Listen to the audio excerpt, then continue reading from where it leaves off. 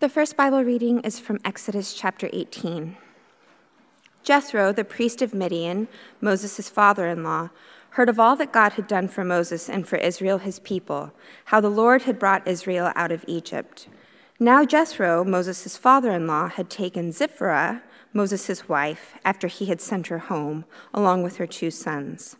The name of the one was Gershom, for he said, I have been a sojourner in a foreign land, and the name of the other, Eleazar, for he said, the God of my father was my help and delivered me from the sword of Pharaoh. Jethro, Moses' father-in-law, came with his sons and his wife to Moses in the wilderness where he was encamped at the mountain of God. And when he sent word to Moses, I, your father-in-law Jethro, am coming to you with your wife and her 2 sons with her. Moses went out to meet his father-in-law and bowed down and kissed him. And they asked each other of their welfare and went into the tent. Then Moses told his father-in-law all that the Lord had done to Pharaoh and to the Egyptians for Israel's sake, all the hardship that had come upon them in the way, and how the Lord had delivered them. And Jethro rejoiced for all the good that the Lord had done to Israel, and that he had delivered them out of the hand of the Egyptians. Jethro said, Blessed be the Lord, who has delivered you out of the hand of the Egyptians and out of the hand of Pharaoh, and has delivered the people from under the hand of the Egyptians. Now I know that the Lord is greater than all gods, because in this affair they dealt arrogantly with the people. And Jethro, Moses' father-in-law, brought a burnt offering and sacrifices to God. And Aaron came with all the elders of Israel to eat bread with Moses' father-in-law before God. The next day Moses sat to judge the people, and the people stood around Moses from morning till evening. When Moses' father-in-law saw all that he was doing for the people, he said, What is it that you are doing for the people? Why do you sit alone, and all the people stand around you from morning till evening? And Moses said to his father-in-law, Because the people come to me to inquire of God. When they have a dispute, they come to me, and I decide between one person and another, and I make them know the statutes of God and his law. Moses' father-in-law said to him, What you are doing is not so good. You and the people will certainly wear yourselves out, for the thing is too heavy for you. You're not able to do it alone. Now obey my voice. I will give you advice, and God with you. You shall represent the people of God and bring their cases to God, and you shall warn them about the statutes and the laws, and make them know the way in which they must walk and what they must do. Moreover, look for able men from all the people, men who fear God, who are trustworthy and hate a bribe, and place such men over the people as chiefs of thousands, of hundreds, of 50s, and of 10s. And let them judge the people at all times. Every great matter that they shall bring to you, but any small matter they shall decide themselves. So it will be easier for you, and they will bear the burden with you. If you do this, God will direct you. You will be able to endure, and all this people also will go to their place in peace. So Moses listened to the voice of his father-in-law and did all that he had said. Moses chose able men out of Israel and made them heads over the people, chiefs of thousands, of hundreds, of 50s, and of 10s, and they judged the people at all times. Any hard case they brought to Moses, but any small matter they decided themselves. Then Moses let his father-in-law depart, and he went away to his own country. The word of the Lord. Thanks be to God. Almighty Father, we ask that you will be very active among us right now by your Spirit. We ask that you'll make yourself clear. Will you grant us, every single one of us sees you to, in some ways wrongly, in some ways rightly, but will you clarify, will you bring yourself into focus? We want to see you as you are. We don't want to worship a fairy tale. We don't want to imagine the kind of projection merely of our highest values, but we want to see you as you are. And so do whatever's necessary to get that done. Thank you that you're good at clarifying yourself, and so we ask you to do that. In Jesus' name, amen. Please be seated. And please turn back to page 8 and 9 We're back in Exodus today. So we have been reading Exodus. If you've been part of this church for the last few months, we've been reading Exodus since September, a little bit of a break the last couple weeks. And I think we'll take a break next week as well. But for the next little bit, we're going to be back in Exodus. And we're at a little bit of a turning point in the book. Up until this point, the main question in the book of Exodus has been basically, how does Israel get free from Egypt? So if you remember the story, we meet Israel, and they are enslaved in Egypt. They can't get out. They're slaves. And so the question is, how do they escape? How are they going to get free? How is God, in particular, going to give them deliverance? How is God going to get them out of Egypt? That's been the main question up until this point in the story. And that's where most of the famous stories of the book of Exodus happen. Little baby Moses floating on the Nile, that happens there. All the story of the plagues against Egypt, the Passover, the Red Sea parting, manna bread in the wilderness every single day. All that happens in the first portion of the book of Exodus. And the question is, how will Israel gain deliverance? But now the question begins to shift. And now the question is not, how is God going to get Israel delivered, but rather, what does it mean for Israel to live a delivered life? Now, what do I mean by that? Here's what I mean. It's kind of like this. You know, it's fantastic that Israel's free from Egypt, right? We can all say, cheer, hip, hip, hooray. But now that God has made them free, how is that going to change how they live? How is that going to change their lives? Before this, when they were slaves, their slavery impacted every single area of their lives.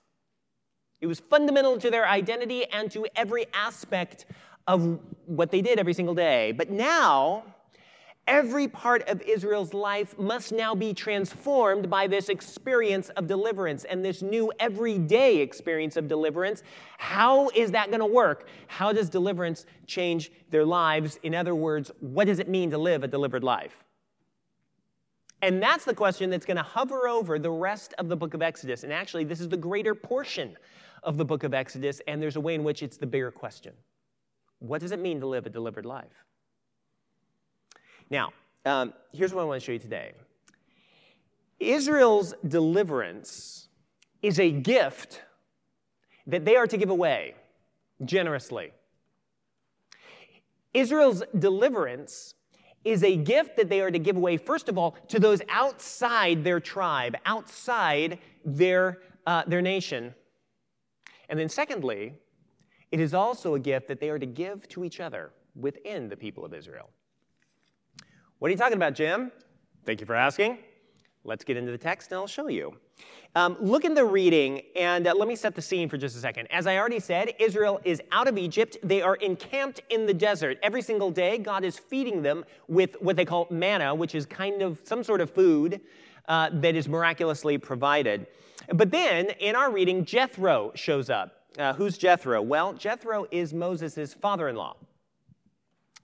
And Moses' wife and his sons had gone to stay with Jethro while Moses was working in Egypt. And now the family's back together, so that's really, really good. But Jethro's a really interesting guy because he's not an Israelite. He's a Midianite. He's from a different nation, different tribe. And not only is he not an Israelite, Jethro is a Midianite priest. Why is that important? Well, it's important because Jethro is a religion expert. In that context, in that day, it was standard for most everybody to believe in a lot of different gods, what we call polytheism. And typically, each nation would have their own set of gods. So Egypt had their set of gods. You may have heard of some of them. The Midianites had their set of gods. The Canaanites, which is a different group, had their set of gods. And so Jethro was an expert in the Midianite religion in their set of gods. Now, that's important because look at verse 1. Jethro, the priest of Midian, Moses' father-in-law, heard of all that God had done for Moses and for Israel, his people, and how the Lord had brought Israel out of Egypt. Now, Jethro is not just a grandpa that's dropping off the grandkids. I mean, he is that, but Jethro had heard some news, and he wanted to hear more. And in particular, Jethro had heard news that God had done something for Israel. Now, pause. Have you ever wondered whether or not God ever does anything useful? Even for those of us who are reasonably confident that there is a God, haven't you asked that question? And in fact, it's kind of more important for those of us who believe in God. Like, you believe in God, but then you got to ask the question, does God ever do anything that actually is useful? And does God ever actually do something that impacts my world? Or is God just a set of theories? Or is God just very, very detached and therefore very nearly irrelevant? Does God ever do anything useful? Well, if you've ever asked that question, you can identify with Jethro. Because, and Jethro's a priest. He knows or thinks he knows all about the gods. But the thing that really gets his attention is that he heard that the God of Israel, whom they call the Lord had apparently done something. And the Lord had apparently done something unprecedented. The Lord had apparently done something that had entirely transformed a nation, not just a little coincidence, but something that had radically transformed the entirety of the nation and given them a new identity and a new destiny. And so he's interested. And he arrives in verse 7. And Moses and Jethro, talk, they chat, they sit down in Moses' tent, and then verse 8 happens. Now, pause. What do you expect? So Moses is the son-in-law. He's meeting with his father-in-law. He's, the head of this, big group of people.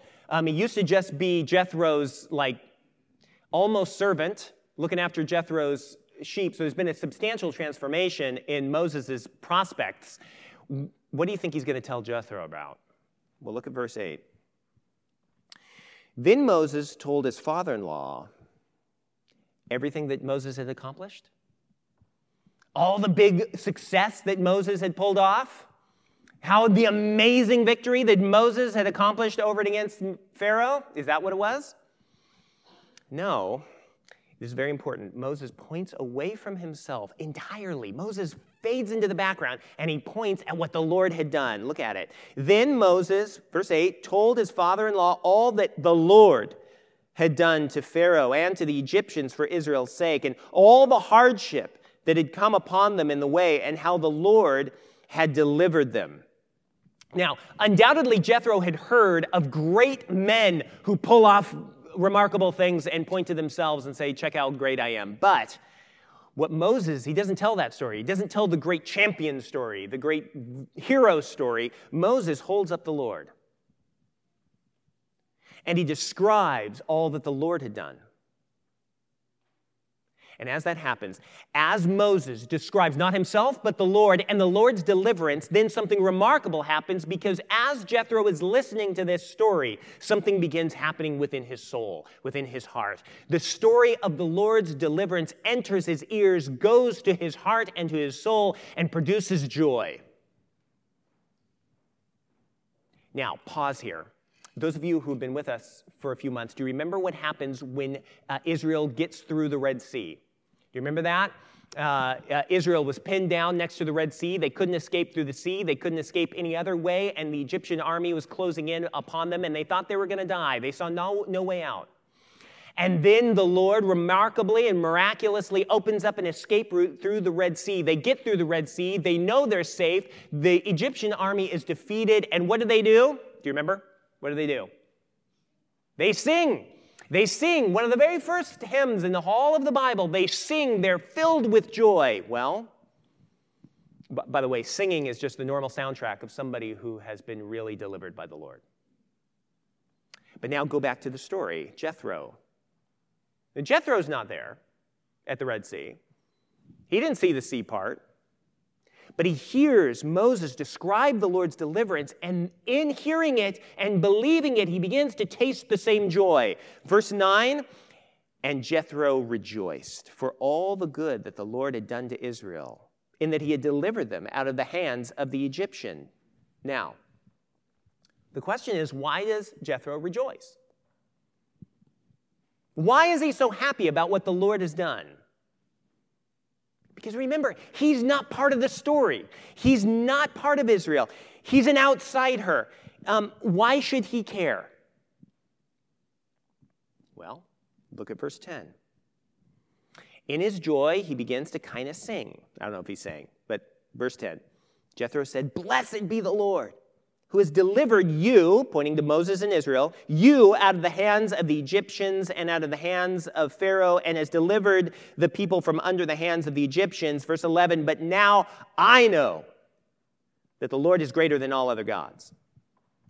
Now that's the key bit. He says, first, I hear what God has done for you, but then he draws a conclusion.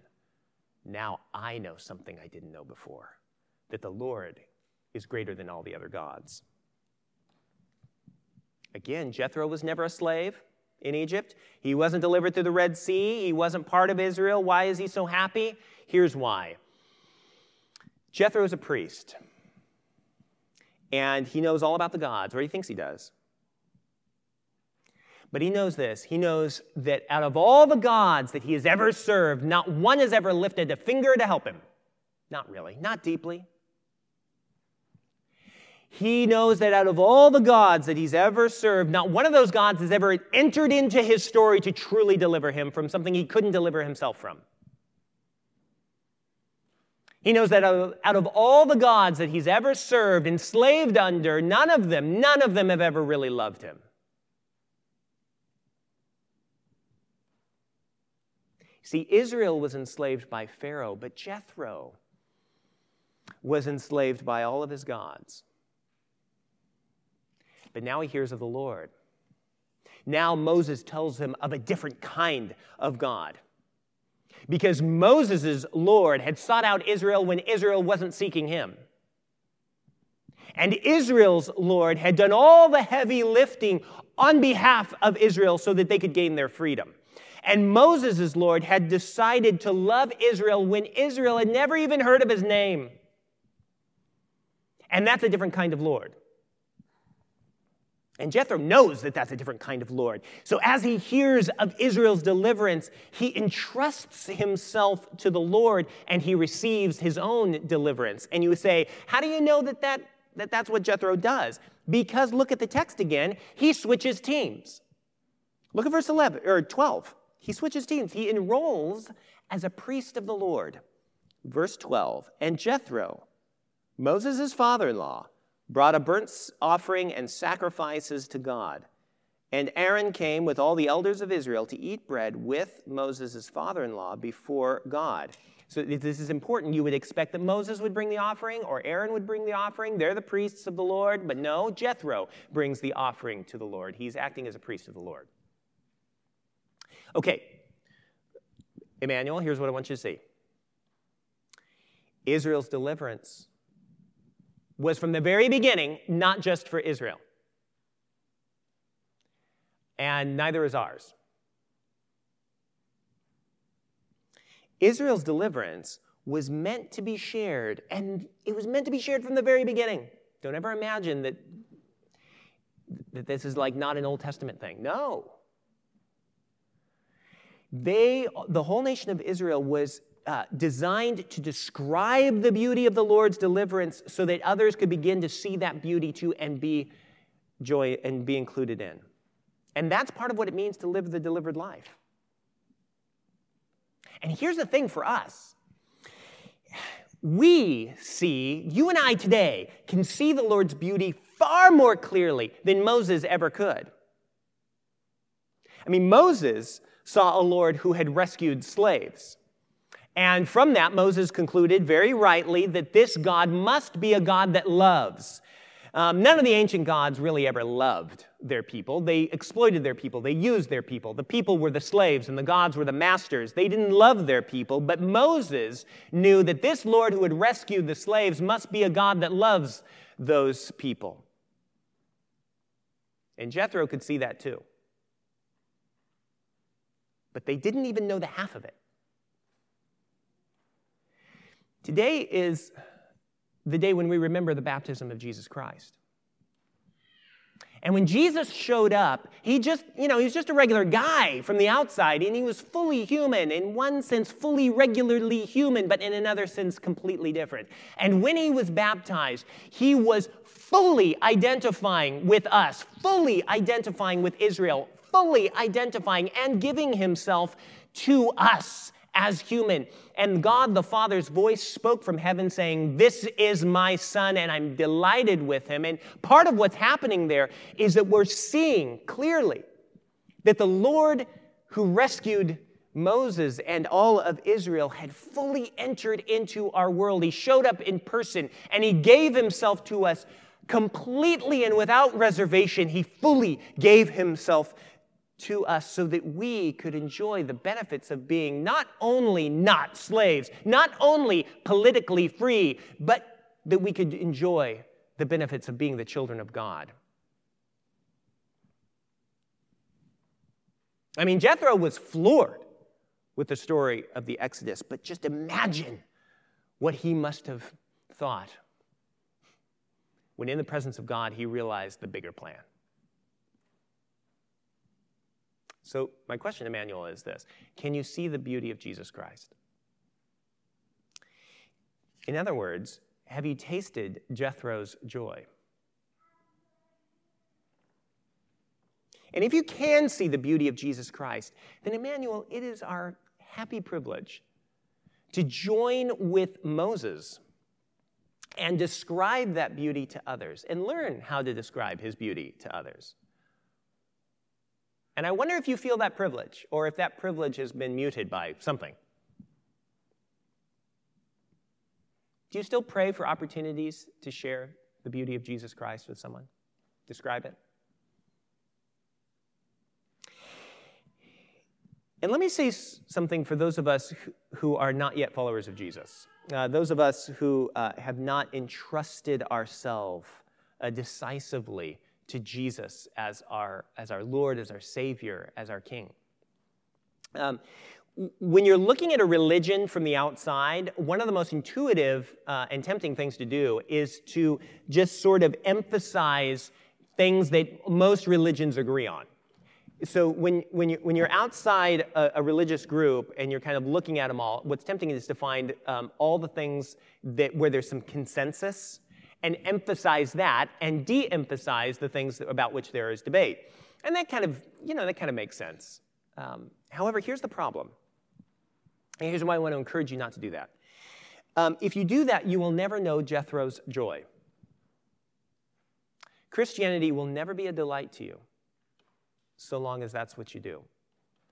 Why? Well, think about Jethro. Jethro rejoiced not because the Lord was just like all the gods that he had always served. That would have been just like eye roll. In fact, he wouldn't even have noticed it. Jethro rejoiced because the Lord was so utterly different. Jethro rejoiced because the Lord's love and deliverance was so much bigger than any other competitor. And that is part of the joy of being a Christian. A Christian is someone who sees that Jesus gave everything that he is for us in love. A Christian is someone who sees Jesus is God entering into our world, coming all the way up to us, being baptized as if he were a sinner, though he's not a sinner, but as if he was utterly identifying with us, giving his life away, not just lifting a finger, but giving his life away so that his enemies could become the adopted children of God. Now, many other religions, maybe all of them, will try to regulate your behavior. But I don't know any other religion that will give you a God who loves you like Jesus Christ. And everything we want to do here at Emmanuel is just share that deliverance with you, describe it to you, because we want you to know the joy that we've tasted and that Jethro knew. That's our big ambition, so big reveal. Okay, so Israel was supposed to share the deliverance. Share their deliverance with those outside. But also, secondly, share deliverance with those inside. What do I mean by that? Well, go back to the story. So the day after Jethro arrives and experiences conversion and so forth, he goes to work with Moses. And he watches Moses work, and it's just absolute mayhem. It's just crazy because thousands and thousands of people, and they've all got their conflicts, and they're bringing all their disputes and their conflicts to Moses, and Moses is slaving away from morning to night trying to sort out everybody's complaints with everybody else. Can you imagine? What an awful job. And Jethro sees this, and he's a smart guy, and he knows that it's unsustainable, so he calls Moses aside, and he says, "Son-in-law, you're crazy. You're crazy." That's the nice way to say it. Dude, you need to find some people and delegate. So Moses does, and so Jethro's super, super helpful and a really good leadership consultant. Great. Okay. What I want to show you is that there's something deeper going on, though. Because Moses, and later on those to whom he delegates this responsibility, Moses is not merely doing conflict resolution. He is doing that, but he's doing more. He's also teaching Israel how to live every single day as a delivered people. Look at verse 16. This is Moses speaking to Jethro. When they have a dispute, they come to me. I decide between them one person and another. That's the conflict resolution bit. And I make known to them the statutes of God and his laws. Now, we're still 2 chapters away from the 10 Commandments. But already he's teaching the law of the Lord. And why that's important is that it means that Moses isn't just doing conflict resolution. He is also teaching Israel how God wants them to live every single day. And it's a little bit like this. So Israel has just been delivered from Egypt, and when they were slaves, as I already said, their slavery determined every single thing about their lives. So, every single thing about their behavior. Don't cross Pharaoh, because he'll get you. Don't run away from Pharaoh, because he'll chase you down. Don't stop working. Whatever you do, don't stop working, because Pharaoh will make it really hurt. Right? Their slavery impacted every single thing about their lives. But now all of that has changed. The Lord's deliverance has happened. And now the Lord's deliverance changes every single aspect about how they live. And Moses' job was to teach Israel how the Lord's deliverance transformed how they lived, how they behaved, how they related to each other. The deliverance transformed their ethical behavior at every level. You can kind of think of it this way. It's as if Moses is looking out at Israel, and he's been hearing these complaints all day long. And he's like, okay, hey, Israel, can we talk? Thanks. Some of us have been stealing. Yeah, you're going to have to stop that.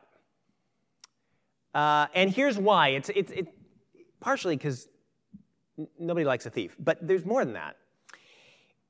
Israel, we've been delivered from slavery by the Lord. Do you remember that? Happened like 2 months ago. And remember how every single day he feeds us? The manna, it's in your belly right now. And remember how the Lord cares for everything we need every single day now. That's part of his deliverance. It's as if Moses says, listen, if we belong to a God like that, then we don't need to steal because he cares for us. We're not just on our own. And not only that, if we do steal, then it means that we are not deeply trusting the Lord's deliverance. We're rejecting the Lord's deliverance. That doesn't make any sense. So we're no longer, Israel, a stealing people. We're a delivered people. We're going to learn to act like it. Do you see how the law, don't steal, is fundamentally and logically derived from their experience of deliverance? We're going to see that all the way through the law. Or another example, it's as if Moses says, hey, Israel, some of you have been working on the Sabbath. Don't work on the Sabbath anymore. It's a law. No working on the Sabbath. Well, why? It's as if Moses says, well, because we've been delivered. We were slaves, and when we were slaves, we worked all the time. You remember that. But now we're delivered, and our work does not define who we are anymore. Rather, we are deeply defined by the Lord's deliverance. The Lord has done all the heavy lifting for us, and on one day a week, we practice not working so that we can practice more deeply trusting in the Lord's deliverance and not in our own work. Israel, you're going to have to take a Sabbath. Now, what I'm trying to explain is that Moses was not just doing conflict resolution, he was sharing Israel's deliverance at an ever-deepening level so that it really got into the nitty-gritty of their lives. And that was the job of all these judges or leaders that Moses appoints. It was their idea, or it was their job to deeply learn the Lord's laws and internalize the Lord's deliverance, and that then they could apply the Lord's deliverance into the everyday lives of the people they were leading. And that's why the leaders' qualifications is not so much about skill and how smart they are and how much they've learned and how competent they are, so much as their character. It's their character that's really the crucial issue. Look at verse 21. These new leaders, they've got to fear God, they've got to be trustworthy, and they have to hate bribes. Now, why is their character so important? Because their job was to reflect the Lord's beauty. They had to reflect the Lord's beauty from their character in order to adequately describe the Lord's beauty. And they were to describe the Lord's beauty so that Israel could see the Lord's beauty and deeply internalize it so that they reflected it themselves in their character. Another way to put this is that Israel was to be a culture completely saturated by the Lord's deliverance. And that's what the Lord wants for us here at the church as well. Emmanuel, we are to share the Lord's deliverance with each other. Your experience of the Lord's deliverance is never just for you. It's for those outside, but it's also for those inside. We need you to share your understanding and your story of the Lord's deliverance, to share it with us so that we can see the inner logic of how the gospel transforms lives. We need everyone here to be sharing the Lord's deliverance one with another. Now, that is crucially the role of the leadership of this church. So our bishop was here last week. If you were here last week, I hope you said hi. It's his job to deeply internalize the Lord's deliverance and then apply it to the lives of the leaders that he leads, the people that he leads. It's my job to do that, to deeply internalize the Lord's deliverance and then try to apply that to our church. That's the job of our wardens, Ed and Brooke. It's the job of our council. It's the job of our home group leaders, but it is also the job of every single one of us. Are you taking that job seriously? All right. And do not forget the joy of it. Do not forget the joy. Do you enjoy singing the goodness of the Lord? Do you ever, when you sing or when you pray, do you ever sense a certain degree of joy? There is a sweet, kind, beautiful joy in looking at somebody else, whether a Christian or not, and being able to say, you know, the Lord Jesus is better. Is better than I can even describe. Can I describe something of the way the Lord Jesus is beautiful in my life and in what he accomplished in his death and his resurrection? Can I describe that to you a little bit? Can I describe how holiness and obeying the Lord is not a burden and a duty that weighs us down and squelches us, but is something that liberates us and it opens up our eyes to see the beauty of the world around us in greater ways? Can I describe something of the beauty of the Lord? There is joy there, and I tell you, your flesh and the enemy, Satan, the world wants to quench that joy so that you do not taste it. And that's why some of us don't right now believe that there is joy in describing the beauty of the Lord. And I want you to stop believing that lie. The describing of the beauty of the Lord is a sweet and kind privilege that the Lord is giving to every one of you. And some of you will taste joy in deeper ways of your own walk with Christ as you open your mouth to declare his praise within earshot of somebody who needs to hear it. And I'm going to ask the Lord to do that in us. Let's pray. Lord Jesus Christ, nothing that you have done for any one of us is only for ourselves. But every gift you give us is a gift we get to give away. Oh, Father, will you make us believe it? And will you make us so see the beauty and the glory of Jesus Christ and his kindness for us and his love for us, and how when we are united with him, we get to hear you say, "This is my child," directed not only to Jesus, but to us too. Will you grant that to overturn and warm our souls to such a degree that we would want to describe that beauty to others? And will you grant us new courage? Will you grant us to pray for new opportunities? Will you grant us, Lord, I pray that even in the next week and in the next days, that you would grant some of us opportunities to describe you to another person, even in a little way, in such a way that we actually sense it as a privilege, and that we would become a people, a culture, saturated with the sharing of the deliverance that you have given us in your Son, Jesus Christ our Lord. Amen. Hello, everyone. My name is Jim Saladin. I'm the rector here at Emmanuel Anglican Church. Our church exists to see and describe and reflect the beauty of Jesus Christ for the flourishing of our city. And I hope this podcast encouraged you in that way towards Christ. If you're here in New York City, we'd love to see you. Please join us on Sundays at 11 a.m. Generosity drives everything we do at Emmanuel. And if you'd like to contribute, please visit www.emmanuelanglicannyc.com/give.